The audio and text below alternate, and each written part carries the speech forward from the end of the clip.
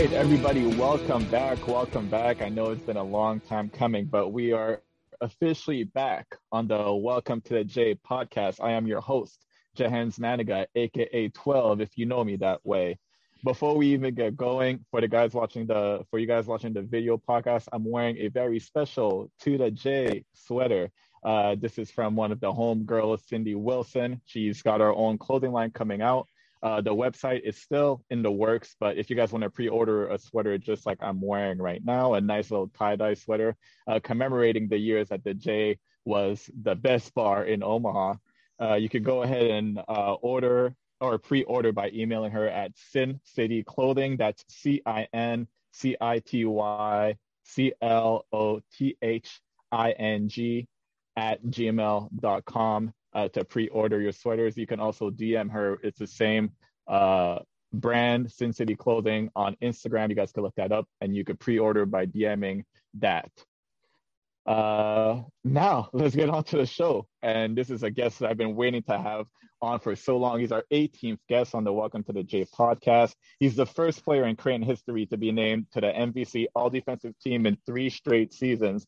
He was also the Defensive Player of the Year in the Missouri Valley Conference in 2012. He represented Venezuela in the 2016 Olympics as their starting center. He finished his collegiate career with 1,364 points, 992 rebounds, 267 blocks, and 72 steals. He played for the Toronto Raptors in the Las Vegas Summer League. He just completed his 8th year of pro ball, having played in Belgium, Germany, Venezuela, and most recently Japan. He's a bigger man. He's 00, and he wears pink shoes, but I bet you won't say none to him about it. Gregory Echenike is in the building. What up, bro? Man. Thank you, man. That was good, actually. I'm impressed. I didn't even know those numbers. That's pretty good. That's Rob. Everybody right tells me. Rob was that's Rob Anderson. Numbers guy. Yeah, that's next level. Yeah. No, thank you, man. I'm glad to be back or to be here. Actually, talking to you. I know it's been a minute, and looking forward to catching up with you and be a part of this that you're doing, man. This is pretty cool that you're doing this project and you're getting former players here, and I'm sure the people are loving it. Bro, the first thing that everybody tells me after being on the show is that I give them the best introduction they ever had. I kind of take pride in that, so I'm happy that you liked it too. Yeah, no, that's good. You mentioned some stuff there on the whole points and rebounds and stuff. I didn't even know that right there. That's pretty good. Bro, first of all, congratulations. You're a father now. I'm so happy for you and your wife. How crazy is it for you to be in this new role in your life? Man, well, thank you, by the way. It's great. It was difficult in the beginning because I don't know if you knew, but she had to come back. She gave birth in the States while I was playing in Japan. So I was with her for most, let's say, for the more than half of the pregnancy, but then I couldn't be here because of COVID. Initially, we thought that I was going to be able to fly back to Omaha and be here for the birth. But since Japan has a 2-week quarantine rule, and it wasn't like a schedule, like C-section or anything, it was like a natural birth. We weren't sure what day. So imagine if I couldn't ask for the team, I would have to ask them for a full month, which you know how it is. That's not gonna work. If I come back here, then I got to quarantine 2 weeks back. I get out of shape, so it's it just. But once I got back and I got to meet my son and everything, right now it's awesome, man. I mean, it's definitely a lot of crying and a lot of stuff to the baby too. But we're getting there, trying to get on a good schedule, and it's weird, man. It's you don't really know how it feels until you actually, until you're there, until you experience it, and it's been a blessing. I'm going through some quarantine protocol stuff right now, being back in Canada. I'm technically not allowed to leave my basement essentially until I guess next Tuesday. So I totally understand what you are talking about when it comes to, different countries with this craziness happening around the world, different countries taking their precautions. Has that been probably the toughest thing for you to deal with since you've been playing overseas? I would imagine the birth of your son, the inability to be there definitely is up there on the list of stuff that, is troublesome when this is the job that you perform at. Yeah, this is difficult. I mean, I'm glad it actually happened on a game day. We had a game that day, and I thought Mhm. I was nervous that I was even going to miss it because the plan was that I was going to be on video call, so at least I was going to be able to see it. And we weren't Yeah. sure. I'm like, man, I'm going to miss it. We had shoot around. I go to shoot around, and I'm like, ah. And then I come back, and right as I came back, I was actually able to see the whole thing at least on video. But so that Mhm. made it a little better. And we also won that day, so it made it like even a little like more special. Like because we hadn't, it was a rough season by the way, so we were like looking for wins, and then that day was like perfect. Like my Yeah. son's birth, and then we won, and so just all, and I was able to at least see it. And Mhm. but but it was more credit to her. I mean, she understood my wife. She understood what was happening and that I had to be in Mhm. Japan working, and you know that definitely helped. Yeah. Basketball has brought you literally all over the place, but the first time that it brought you away from home was when you were a teenager. You go from Venezuela to St. Benedict's, you know. Tell me that Right. feeling of like literally being 14, 15 years old, being told like, hey, this is the time where you have to pack up your things, you have to go away from home if you want these dreams of yours, you know, to come true. Man, yeah, I was 14 at the time, and I mean, I don't know. I guess being so young, sometimes you don't even realize what's about to happen. You know, so I think that kind of helped. You know, they Yeah. say ignorance is bliss. So I think, yeah, Yeah. I think I didn't know what I was getting myself into, especially St. Benedict's being. I had no idea how competitive high school basketball could be in states, and especially that program. So you know, and Coach Hurley, who's now coaching UConn. You know, he's Mhm. obviously one of the best coaches I ever had, but he's tough. He's a tough guy, and for me coming in, uh, it was definitely a shock at first. I mean, I knew, and he knew that I could play. He knew that I had some talent, but I definitely needed to polish some things that just unfortunately we just don't get. At least in Venezuela, we didn't have. You know, we didn't have that setup where you study and have competitive basketball right after, and like it's all structure. We didn't have nothing like that, so I couldn't. I kind of went in to like the dark and having to figure out a new language too, and it was a lot, definitely a lot, but it helps you grow fast, and people that were very helpful, and you know I was kind of able to. You know how it is, man. Being a foreign, you ain't got a choice. You do it or you don't. I mean, you go home, and I didn't want to go back home, and Yeah. yeah, and it's just like I have much of a choice, but I'm glad that I did that, and it definitely shaped me into I think who I am today, and you know, and everything that we went through in college. You had a wonderful host family that kind of guided you through that whole time where obviously you're a young teenager and then coming into your own as a man. And you guys are still obviously really close to this day. Talked about like how being in that family structure, being so far away from home, helping your development, not only obviously on the court, but also off of it as far as just like social life is concerned. Oh yeah, man, they definitely the Smiths, yeah, the Eileen, you know, and Mhm. Coach Smith, Scott Smith, Kieran, Kaylee, Morgan, yeah, they're definitely.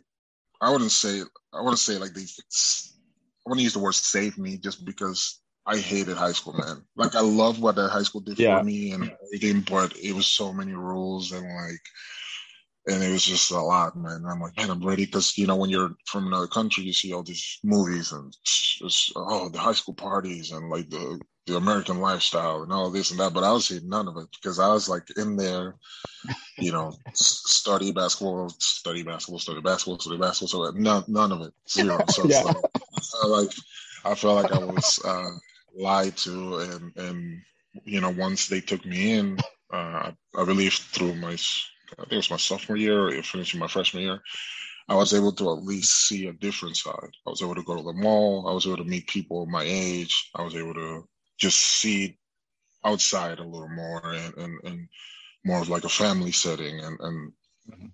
it made it all so much better. I mean, I couldn't even. I mean, yeah, like as you know, to this day, we're still in touch, and we will ever be in touch. Uh, but I could never probably repay them what that meant for me and what it did for me. You can't even put it in words. Like it was everything at that time. You go from St. Benedict's to Rutgers. I'm sure you had plenty of options coming out of high school as far as school is concerned. What made you pick Rutgers at first? What was it about that program that just obviously it was a little bit closer? You were just down there at St. Yeah. Benedict's, but what was it about the program that made you, want to be a part of it from the beginning? Yeah, man, that recruiting process is pretty wild. I think it definitely being in the program that I was and having so many good players around me, we always had coaches coming in and out of practices. So like it definitely um, helped me get some more exposure and I was playing well too, but I know that was also a factor. So I did pretty much on the East Coast. I feel like almost not to sound cocky, I probably could have gone about anywhere. And no, really, it was insane. I never literally like thought that like we used to get buckets and buckets of letters and crazy. It was crazy. But the thing with Rutgers was that they were the first school that offered me, and they were the first school that believed in me, and they were kind of down the road, like you said. So we would just kind of visit there a lot. And at the time, they had like the football games going on. They were doing well, so like they used to. We spent a lot of time there just because it was just close, and it just felt familiar. And then at that year, they were trying to bring in a group of guys.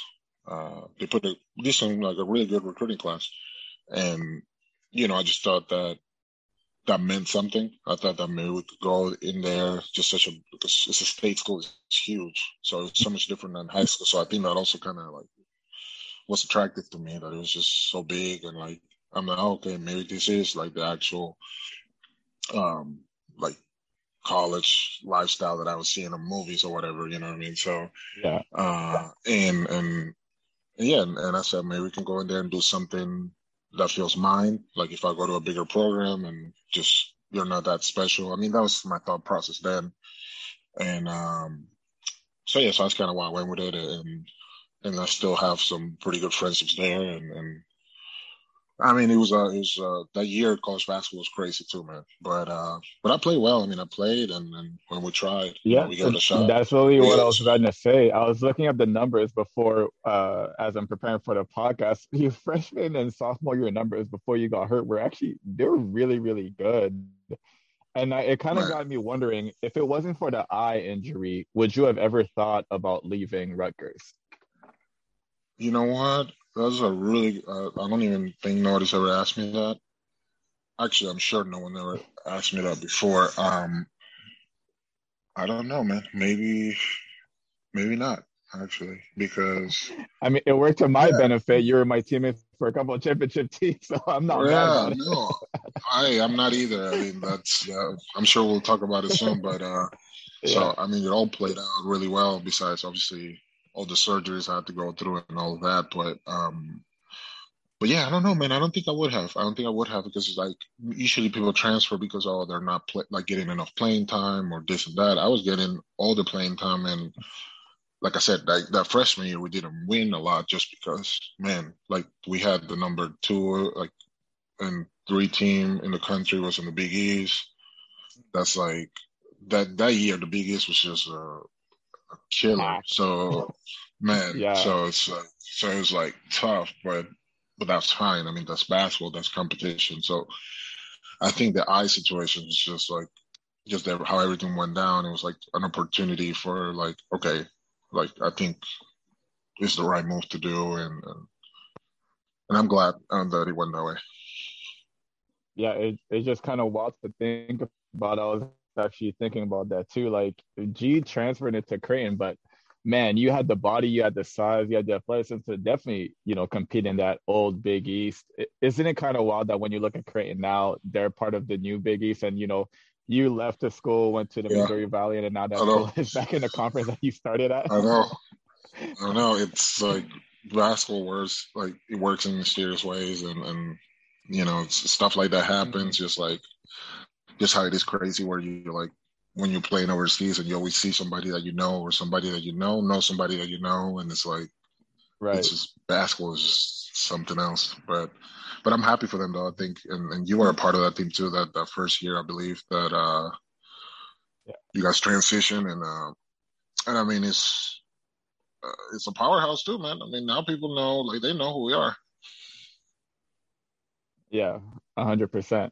So you got recruited by Altman when you decided to transfer, but kind of like me, you got recruited by Altman and but had to play for Coach McDermott. Because you had to sit out for that half year due to your injury and stuff like that, and your eligibility.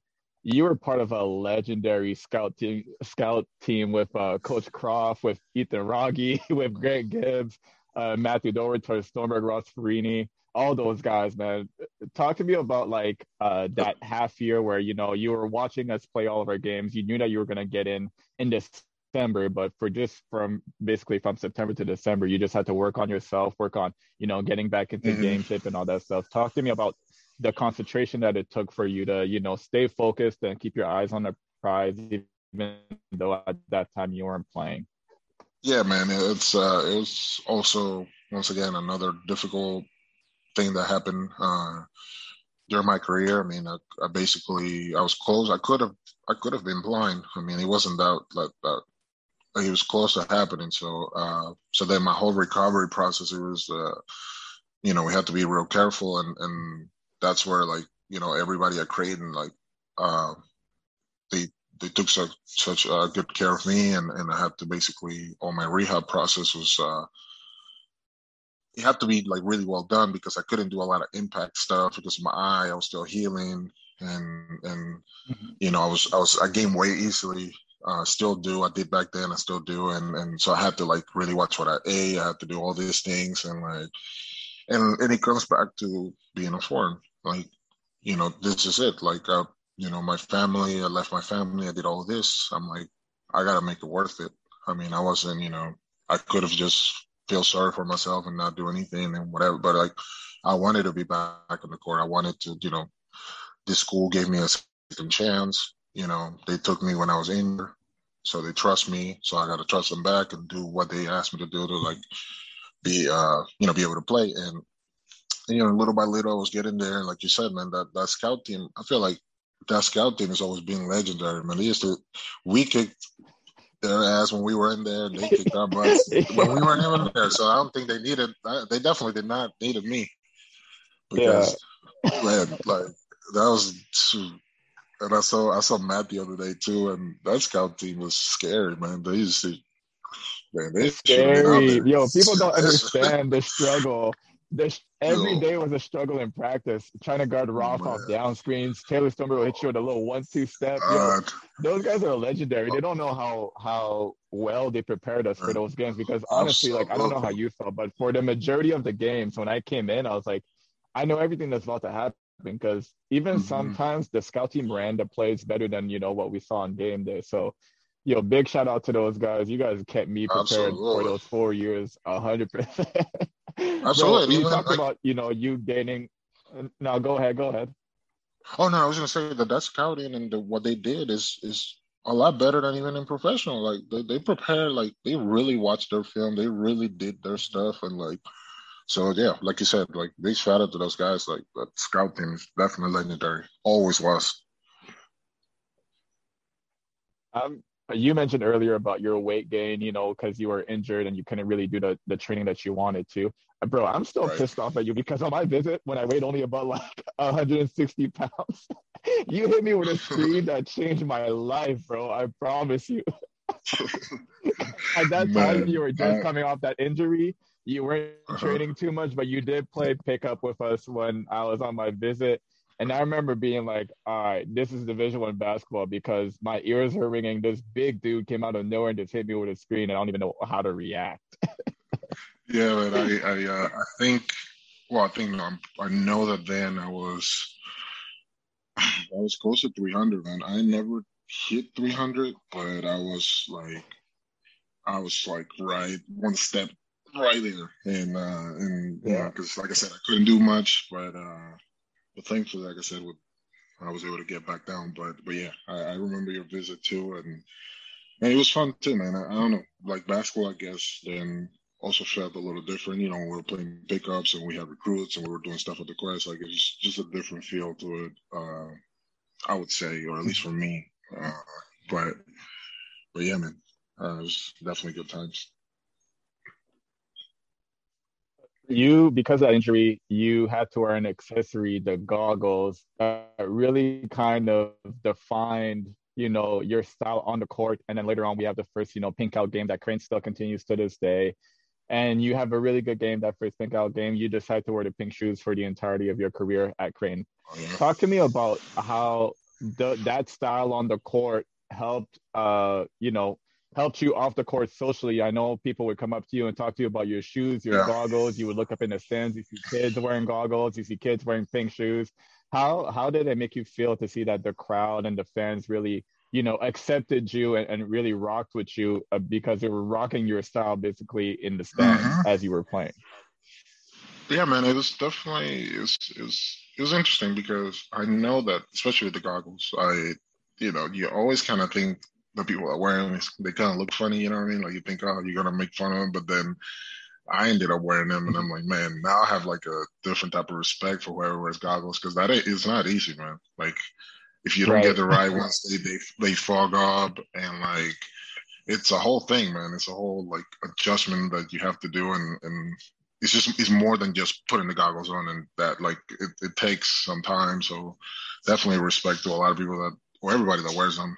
Um, but yes, so a lot of people don't know this, but there was actually after I decided to keep wearing the pink shoes for like every game, there was one game that I actually forgot them that I thought I left them in the locker room and um but I didn't I didn't have them, so I had to wear actually regular shoes.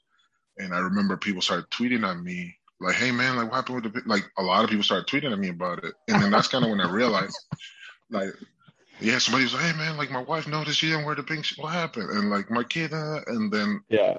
uh, that's kind of when I realized I'm like, "Oh wow, people like some people are actually like paying attention to this." Because I remember Right. like nobody, like none of you guys, like none of the teammates were like, "Hey man, what happened to like no one?" But like people on the outside, like Mhm. someone noticed, and I'm like, "Oh wow, this is actually catching some." And then there were like little like articles and people like trying to like rate the style of players during the whole college basketball, and then I'll be in there with like they say I look like a creative player because I had like the pink shoes and the goggles, and then like I think one year like I had like a The sleeve sleeves. or Yeah. they like little socks or something. So they said that that I look like a creative 2K player or something. Okay.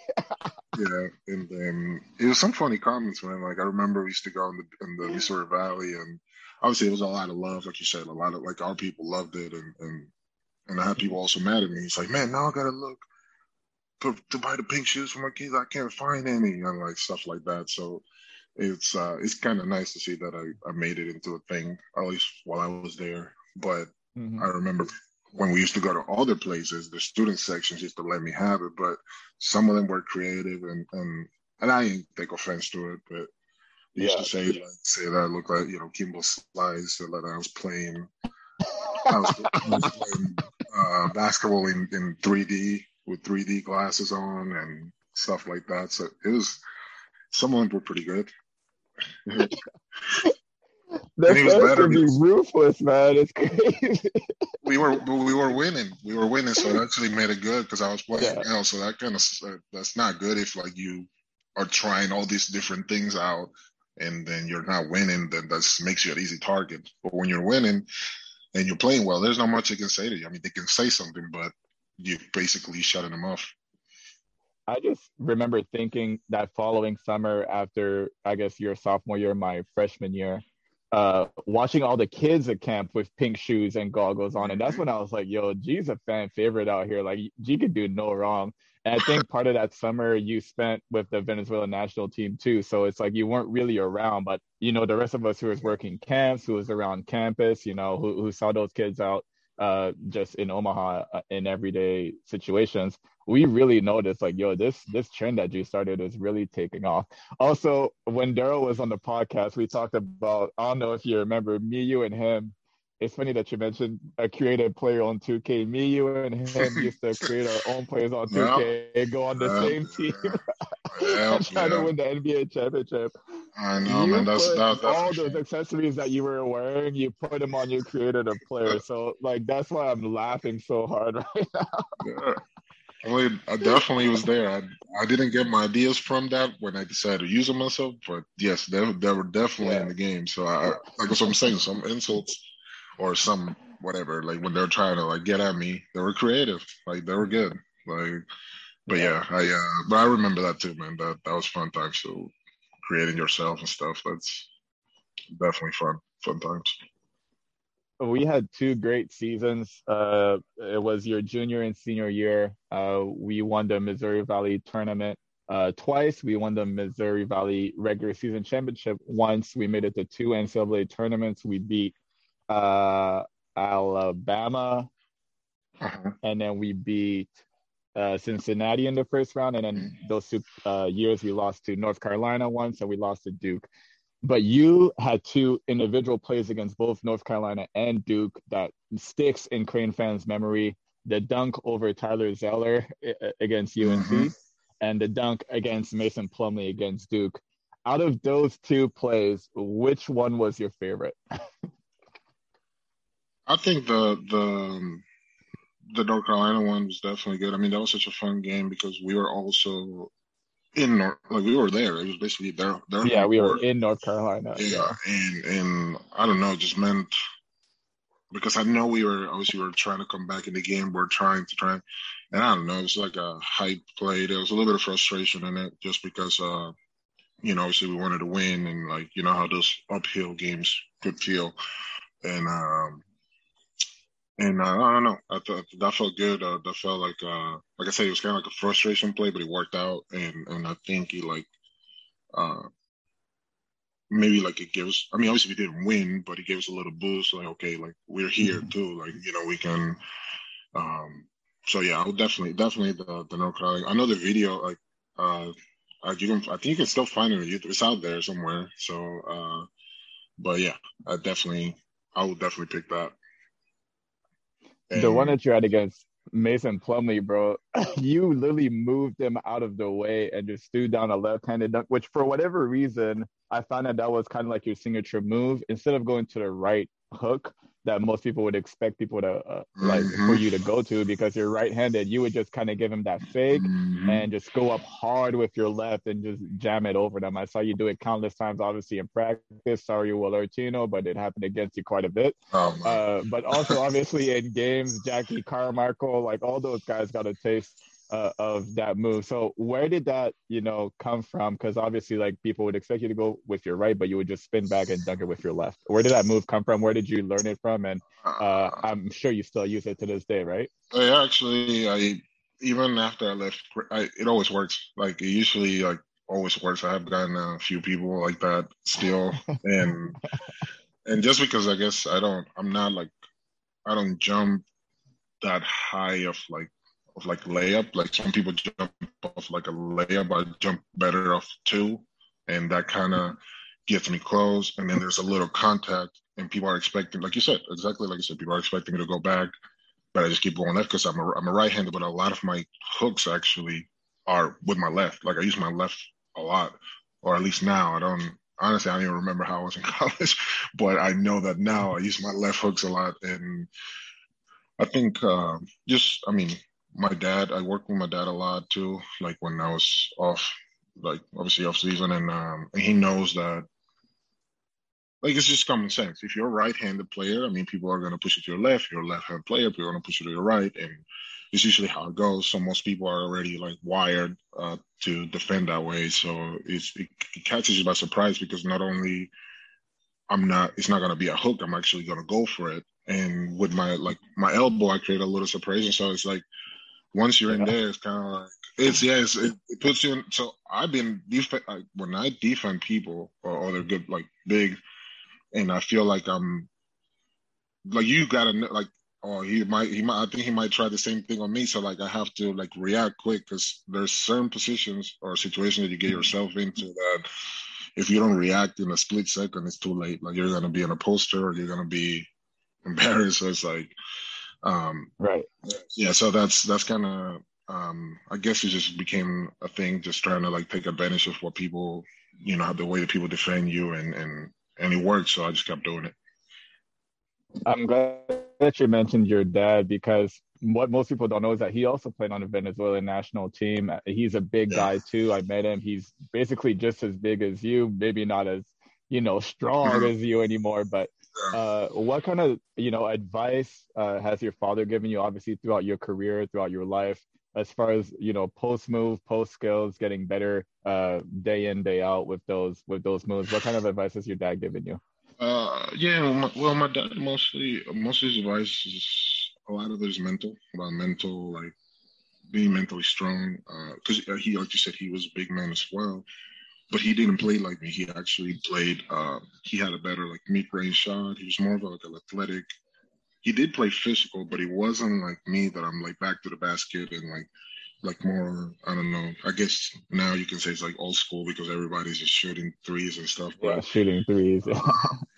But um, but a lot of his advice is mostly mental, man. It's just like being able to approach the game different, being able to trust yourself, being able to like visualize doing things like before the game starts, like visualizing, like, scoring this, running, rebounding.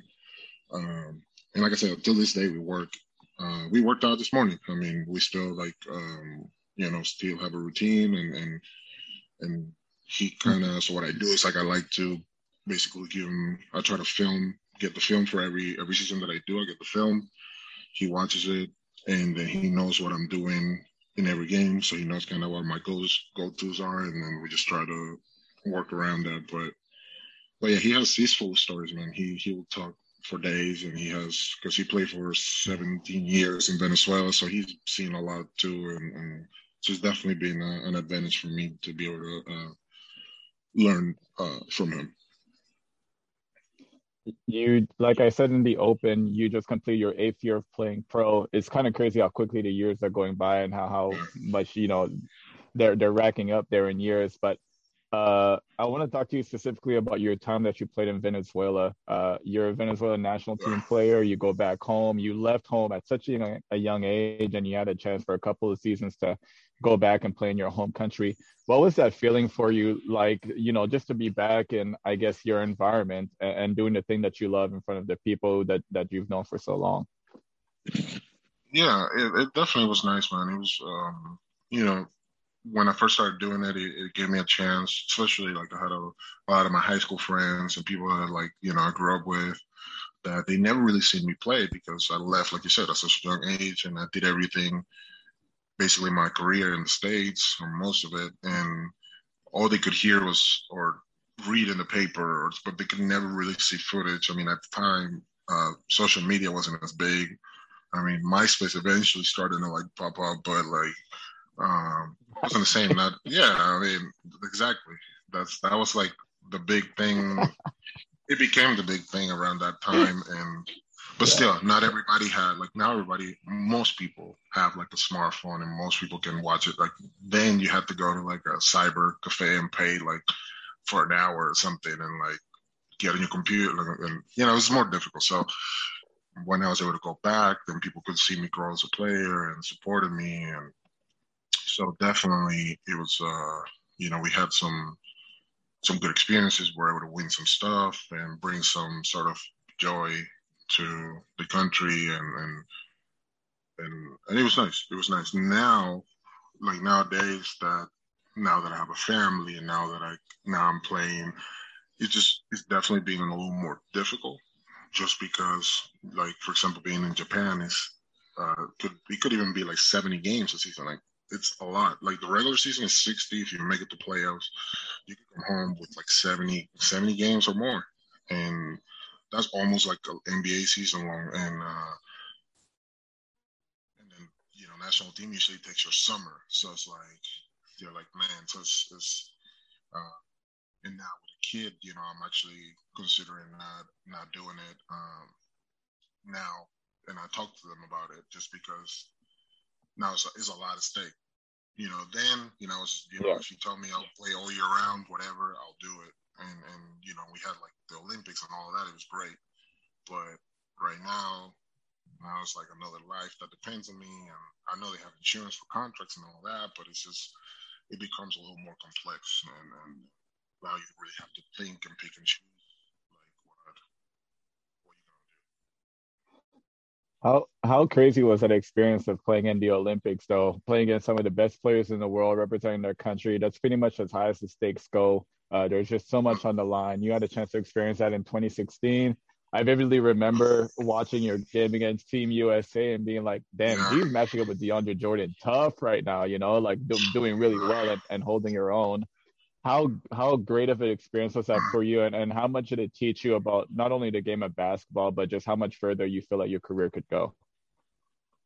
yeah, man. That was that opening ceremony and everything. I mean, it was just surreal. I mean, it was so loud that it almost felt like there was just no noise. Like I don't know if that makes any sense, uh, but yeah, it was definitely a dream come true, and not a lot of people get to experience that, and some people just once in a lifetime. And like I said, for me, I mean, I may not, if I decide not to do national team for a little while, like it may not ever happen again. So it's like it's something that definitely will stick with you, uh, and like you said, the best. Everybody goes there with their best team. Like nobody's like playing the USA team. He was just, matching up with like Kyrie, like on the like not because I wasn't guarding him the whole game, but it was like on a fast break, and I'm like, man, I'm not even gonna try to reach for the ball right now. I'm not end up on ESPN. That's what I was thinking. I'm not gonna end up on Right. ESPN here. I want to actually, hold my own and figure it out. Like I Mhm. trust what I can do, and I'm gonna stick to that. Uh, and I'm like, well, at that point, I'm like, I know I'm strong. I mean, strong is strong in any league in any country. So I'm like, at least I have that. So I'm gonna use that. That's because I Mhm. knew because DeMarcus Cousins was on that team too, and I'm like, oh, I know Oh yeah, he likes that's to. right. Yeah. Yeah, he likes to bully people, but I like to bully people too. So I'm like, okay. We'll see, and so I just took it as a challenge, and and yeah, DeAndre Jordan was one of the most athletic human beings I've ever seen. Like I remember I Mhm. pumped fake and he jumped, and then I jumped, but somehow he touched the ground and jumped again higher than the first time before I was there. I'm like, man, I don't know. It was like surreal, but definitely it was an awesome experience. I mean, just to be there competing with those guys and with the other teams too. I mean, like a lot of teams like France had Rudy Gobert there too, and we played them, and you know we play Australia that have had Mills and all of those guys, and so it was just a lot of really good players in that tournament for sure. Yeah. Gee, I understand that right now we're taking up some of, your parental duties because your son's taking a nap. So I'm not going to Yeah, hold you too much longer. I just got a couple of quick sure. questions I need to ask you. First Yeah. question, your first it's become one of my favorite questions to ask some of the guests on the pod who play basketball overseas. Your first meal when you got back to the States, what was it? Well, man, I think it could have been Chick Fil A. I think actually, Hell yeah. I like Chick Fil A, man, and it's not. There's none everywhere. Like I don't think they have anywhere else really. So I Mhm. remember always I like some Chick Fil A. Okay, so far that's you, that's Will Artino, that's Justin Carter. I Oh, think for real? Daryl Ashford said that too. Yeah, so Chick-fil-A has become a very popular Yeah, answer. yeah. Your favorite country to play in as a pro? I would say, and not because I'm there now. Like Japan has been definitely not only because of basketball, just culture, like everything. I think, and if you haven't been there, you'll have the chance to visit. I totally recommend that you do go visit Japan. I mean, hands down, I would pick I would pick Japan. Your favorite place to play on the road in the Valley? Uh, you know what? You know what court I actually liked was I like the Missouri State court. I don't know why Oh, the maroon. okay. I like that court. Yeah, I know it might be like Yeah, a different answer because maybe I don't know if that's I don't know what other people said, but I like that court. So I actually it's been a lot of Wichita State.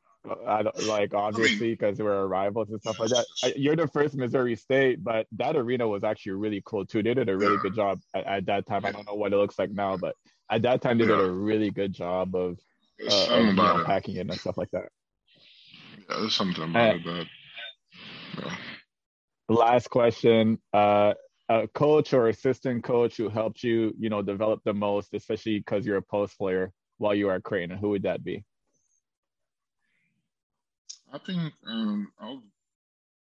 obviously I worked with a lot of people there. I mean, everybody was very helpful, but I think my Coach Lutz helped me out not only on the court, man. I mean, also like just getting me there, like to that final.